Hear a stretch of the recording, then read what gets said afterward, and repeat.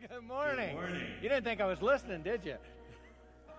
Well, we're glad that you decided to worship with us this morning. I'm Brent. I'm one of the pastors here on staff if you're visiting, and we're delighted that on this second Sunday of Advent that you've chosen to worship with us. A couple things by way of announcement. Just want to make you aware that if you have kids, they're working on a short program that we're going to try to video and show on the 20th, and so if your kids can be involved in that, we'd love to have them be a part of that.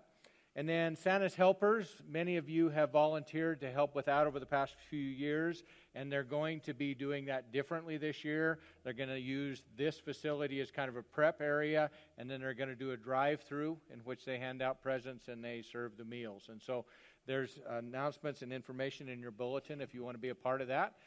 We'd encourage you to do that. And then our Christmas Eve service, we're working on exactly what we're going to do.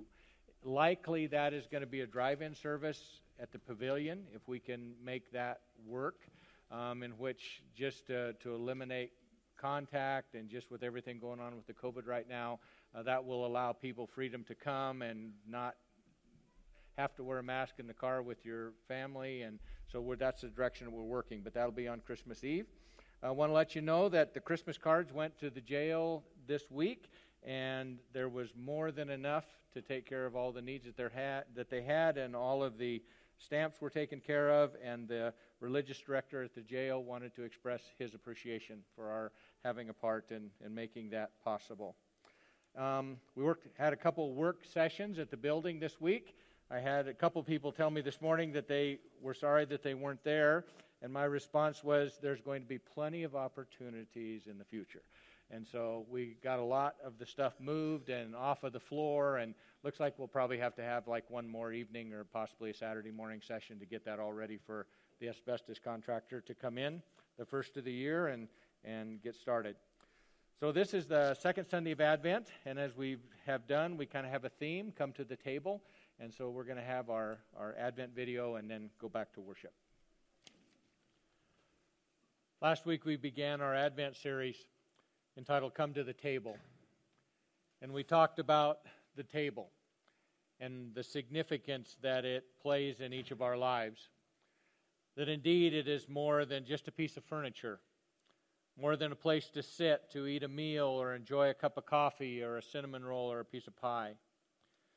But rather it is a place of conversation. It's a place of connection. It's a place of interaction, a place of intimacy, a place of ministry. We talked last week about the reality of the invitation to the table and how important that is. It's a humbling of ourselves and inviting people in to our home or to our place in order that we can share the grace and the blessings that Jesus has shared with us. And on the spiritual realm, the reality of Jesus' invitation to come to the table, to accept His invitation of mercy and grace resulting in our salvation, so that ultimately, when time is fulfilled and eternity is in place, that we will sit at the table with hundreds of thousands of brothers and sisters in Christ at the marriage feast of the Lamb. And so the table is significant, and today we want to talk about another part of the table. And today we're going to broaden our perspective a little bit and talk about what does the invitation of coming to the table or being invited to a table mean in the context of the greater community in which we live. What does it look like to those who we share the same geographical area with, the same economy, the same friends? What does it mean to those within that sphere of influence that we find that have fallen on hard times or find themselves in time of great need? What does the table look like in those kinds of circumstances? I want to draw your attention to the passage that was referred to in the Advent video this morning, Matthew chapter 25. And I think verses 34 through 40 are in the inside of your bulletin if you don't have your Bibles with you. I want to give you a little bit of the context of those verses because I think that's important. Jesus is referring to a time at the end of the age in which He has assumed His rightful place as King of Kings and Judge of all the world. And we're told that he sits with his angels and all the angels all around him, sits on his throne, and all the nations will be gathered before him, and he will separate the people one from another as a shepherd separates the sheep from the goats. He'll put the sheep on his right and the goats on his left. The first thing I think it's important that we recognize about this passage is that even though it's talking about the nations being gathered, this is an individual judgment. This is a judgment in which we will each stand before God, and He will separate those that have accepted Him as Lord and Savior from those that have rejected His offer of salvation. The sheep are His children. The goats are those that have not accepted Christ in this narrative of Jesus. And so we find that in this context of judgment, that Jesus shows us the difference between the two. And before we get into the specifics of that, I think it's really important that we understand why we have to put this story into context. Because if you look at what Jesus said and just put that and take it at face value, it would appear that the behaviors and the choices of the sheep versus the behaviors and the choices of the goats are what determines their eternity and what determines whether they rest under God's blessing or they rest under God's judgment. But as we know from the rest of Scripture, which we have to put this in the context of, that we're not saved by works. We're not saved by actions. We're not saved by behaviors, good or bad. We're saved by the grace of God alone. Ephesians 2:8 and 9 we read, "For by grace you are saved through faith. It is a gift of God, not of works, lest any man should boast." This passage should be taken more in light of the narrative in the book of James that talks about the fact that our works are evidence of our faith. Let me read for you a couple verses out of James chapter 2, beginning with verse 14. It says, "What good is it, my brothers and sisters, if someone claims to have faith but has no deeds? Can such a faith save them? Suppose a brother or sister is without clothes and daily food. If one of you says to them, 'Go in peace, keep warm and well fed,' but does nothing about their physical needs, what good is it? In the same way, faith by itself, if it is not accompanied by action, is dead." And so what Jesus is referring to here is not what you do in order to earn your salvation. It's what is evident in your life if you have accepted the grace and mercy of Jesus Christ and truly understand what that looks like and what that means to you as a child of God. The opening verses of this passage talks, first of all, about what the sheep already possess. Verse 34 begins, "Then the king will say to those on his right, 'Come, you who are blessed by my Father, take your inheritance, the kingdom prepared for you since the creation of the world.'" The blessings that are already possessed prior to this time of blessing and reward, that were possessed even when these lived on the earth. And I find it interesting that those three exact same things are echoed in Paul's letter to the Ephesians. If you look in the first chapter, verse 3, it talks about, "Praise be to the God and Father of our Lord Jesus Christ, who has blessed us in the heavenly realms with every spiritual blessing in Christ." It talks about our inheritance in verse 14. "When you believed, you were marked in Him with the seal, the promised Holy Spirit, who is a deposit guaranteeing our inheritance until the redemption of those who are God's possession." And then the third thing, that this whole process started before the beginning of time. Verse 4, "For He chose us in Him before the creation of the world to be holy and blameless in His sight."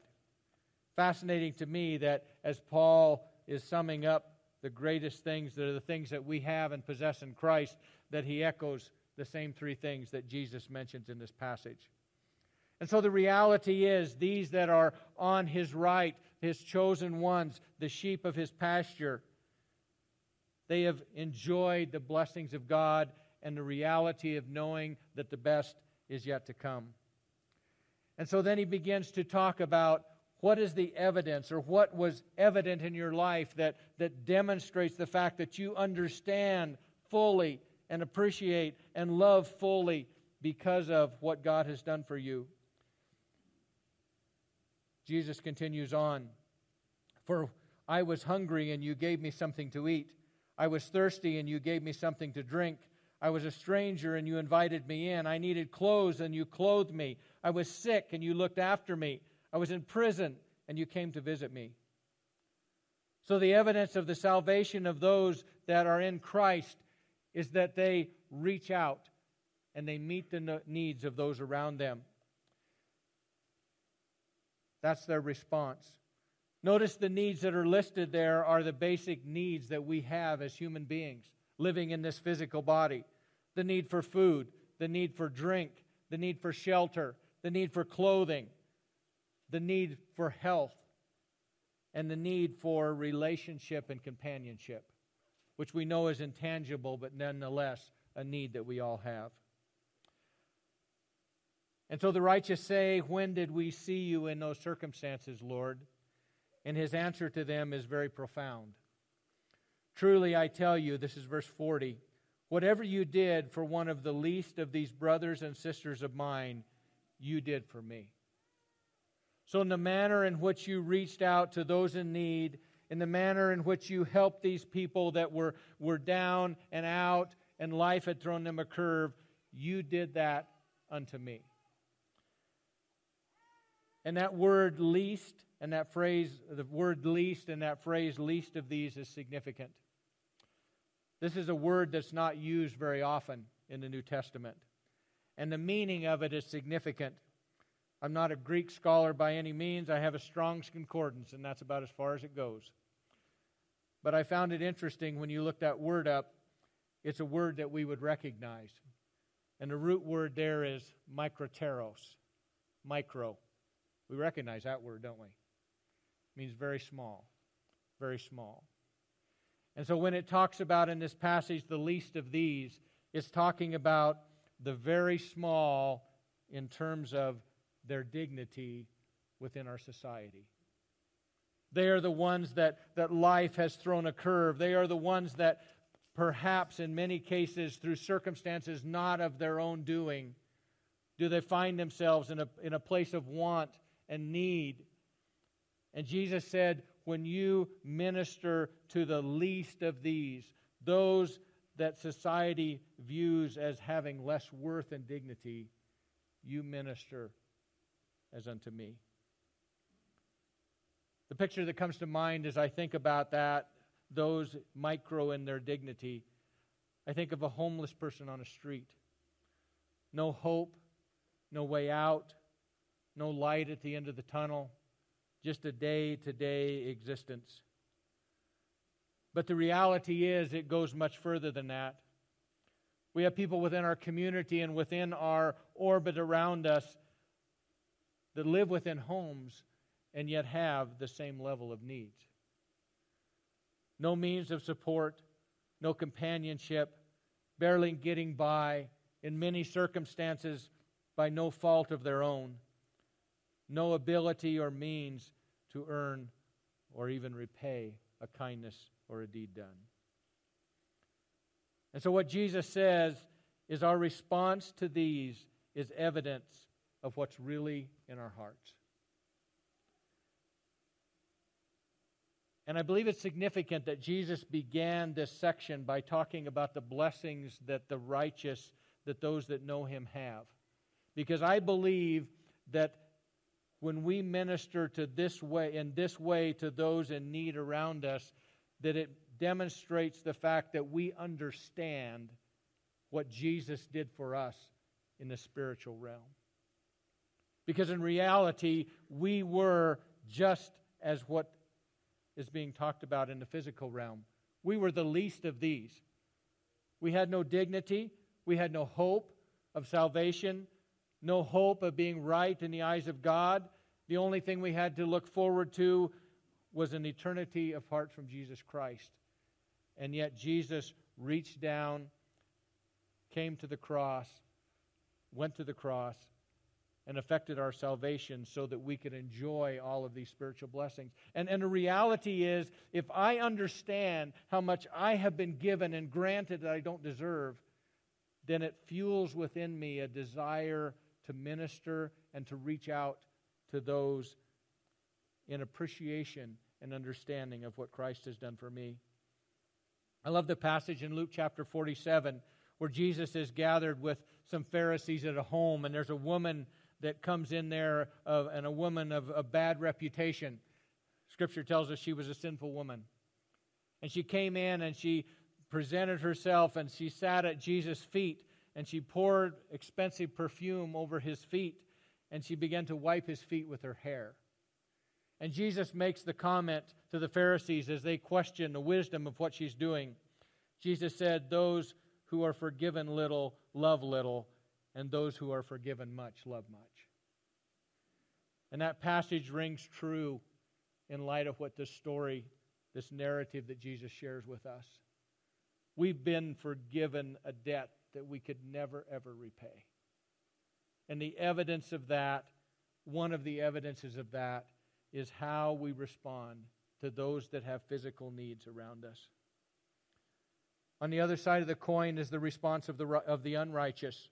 Their response is one of neglect or ignoring the needs or the pleas of those that have a need. The spiritualized sense of that ignoring we see in that passage in James. And how often do we give a similar response to this? 16th verse once again. If one of you says to them, "Go in peace, keep warm and well fed," but does nothing about their physical needs, what good is it? What good is it? So the unrighteous, Jesus says, their reaction is one of neglect and to turn a blind eye and a deaf ear to those needs. This week as I wrestled through this passage, these are things that we don't like to talk about. They're uncomfortable for us. Those that are struggling and those that have needs, and we're hesitant to help and we're hesitant to reach out, and I just, God and I wrestled about this week because it's like, why don't I? Why don't I have the means to share? God's blessed us. We have the ability. Why am I hesitant or unwilling to reach out to those that I know have these basic needs of life? And so I have a list. This is my list, but I suspect, since we're all fallen in nature and much the same, that these may be things on your list that may be reasons or things that cause you to pause and not reach out to those that need help. Why don't we?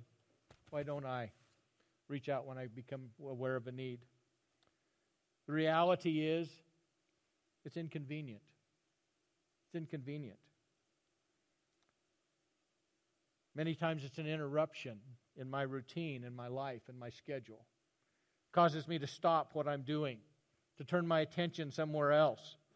And the reality is, it's easy to give a bill or a check, but the hard thing is a commitment of time that this might involve or might take. I was reading this morning an email devotional thing that I get, and I ran across, interestingly enough, this thing about God using interruptions in our life. And I thought this was really good. We want to move through our task and our day without interruption.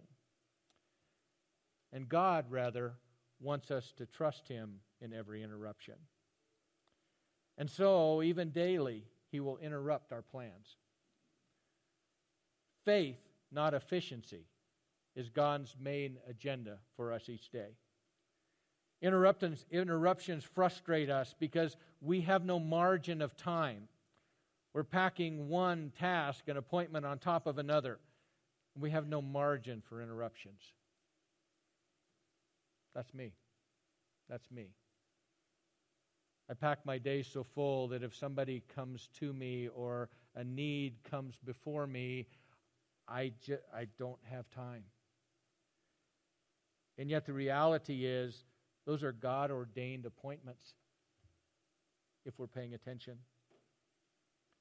I remember several weeks ago I had a circumstance where it was one evening I was on Facebook and somebody brought up a need that there was a young mom that was a couple days from payday and needed diapers and whatever, and I didn't think anything of it. And when I ran across it for the third time in my Facebook feed, I thought, maybe I need to be paying attention to that. So kind of a slow learner. So I reached out and ended up meeting this guy in town and helped out a little bit with that. So several weeks later on an afternoon, I had plans made and things that I was going to do. And I came in contact with somebody that we just had a simple conversation. Later that afternoon, he called me and shared a need that he had with me about some fuel to heat his home. And so I did what I could and met up with him and tried to help in that way. And then it wasn't very long after that, I got a phone call from the person that I'd helped a couple weeks ago, and he had another need, and I wanted to do more than just meet the need. I wanted to have some conversation with him and find out where he was spiritually, and so we met in town, and I spent some time visiting with him and helped him out a little bit financially. But at the end of that afternoon, that was my whole afternoon.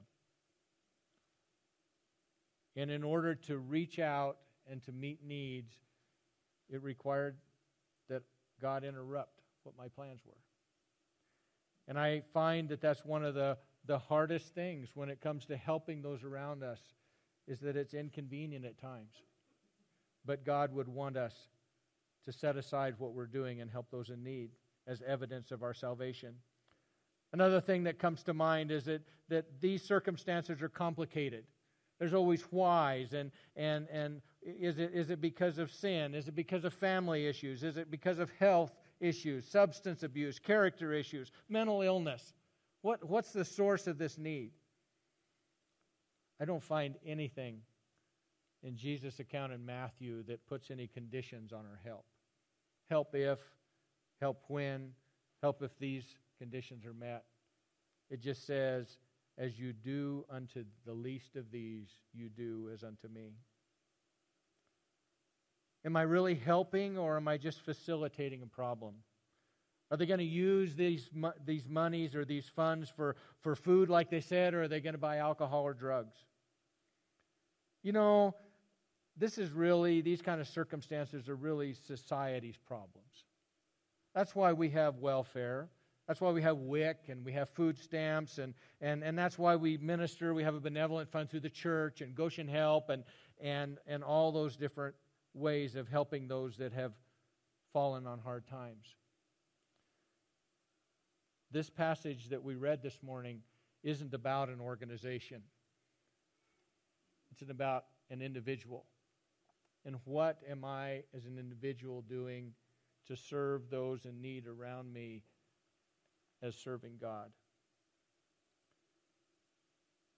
Well, I can't help everyone. The need is too great. How do I choose who I can help and how many I can help? It's like I'm afraid if I help that it'll just get out of hand and I'll end up being short myself. I would challenge each of us that if we're willing to pay attention to the people that God puts in our path, that we'll be walking in obedience to what Jesus talked about in this passage. Those that God puts before us. I think many times my hesitancy to help, is because I know that in these circumstances there is nothing that's going to come back in return. It's an unconditional gift. Luke 14, the passage that's in your bulletin as well, speaks to that end. When you have a banquet or when you invite people in, invite the poor and the sick and the unhealthy and the lame, because they won't be able to repay you, and your Father in heaven will repay you, will bless you. But I think the root of all of these hindrances to my reaching out is the ugliness of my own pride. The reality that being seen with or being associated with some of these that are the least of these among us might somehow affect my standing or the way people think or feel about me. And I hate that. I hate that, but that's a reality of a sinful heart. The fact of the matter is, Jesus spent most of his life with the same people that I spend most of my life trying to avoid. And that's what Jesus is talking about.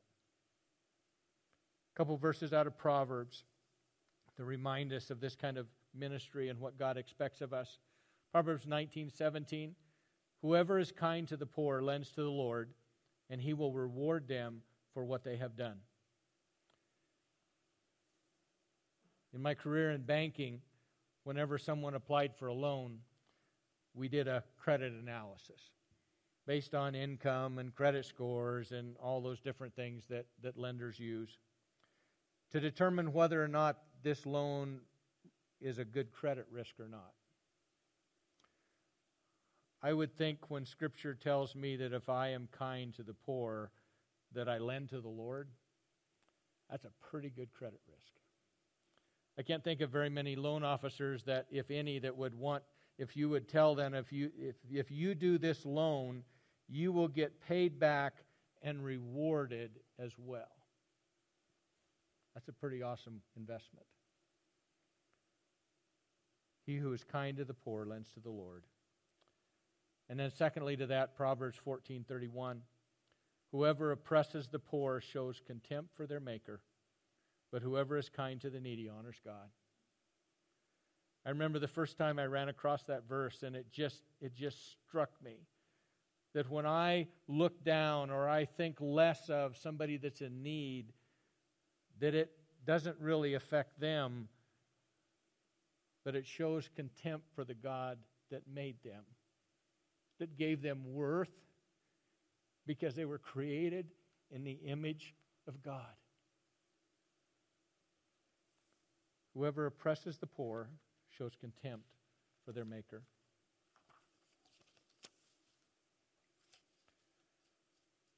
One thing that was brought up in the video this morning that was just really convicting to me, in the passage that Jesus speaks this morning in Matthew, it says, whatever you do unto these, you do unto me. And the word there is action. It's action. It's doing something.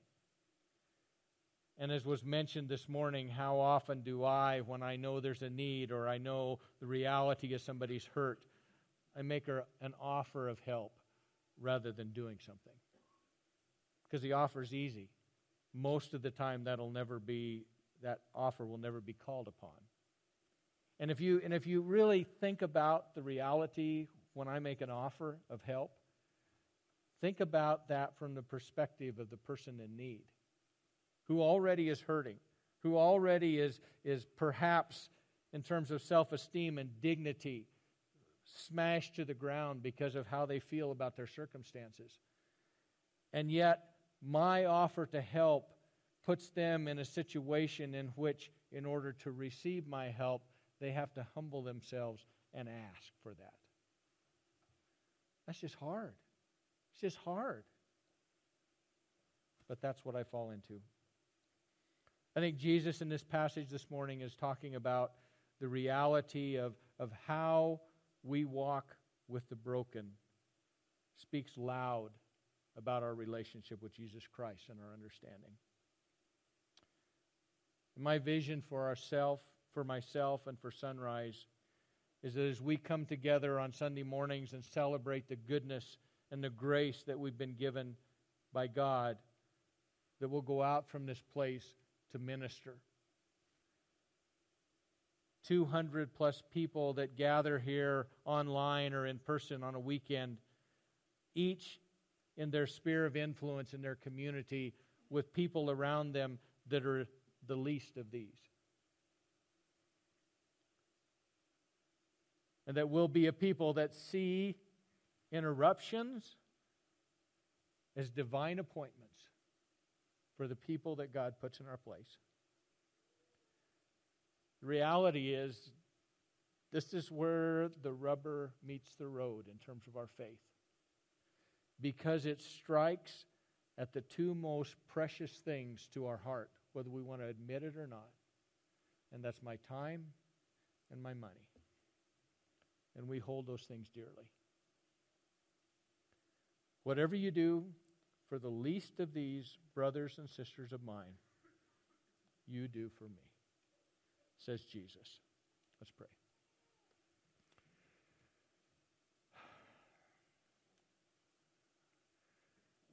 Father, there's mornings that we're just grateful for the encouragement and that we get from your word. And there's mornings that your word cuts like a knife.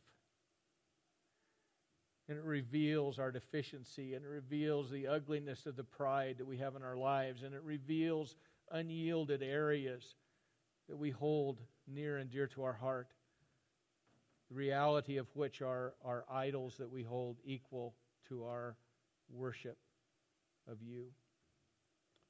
I pray, Father, beginning with me, that you would cause me to be obedient to the interruptions that you put into my life. That I'd be able to see the people around me, the least of these, even the greater around me, as those that you desire for me to minister to and to meet the needs where I can. Father, may we be found faithful, beginning with this Christmas Advent season, in ministering to the least of these as ministering to you. I pray this in the name of Jesus. Amen.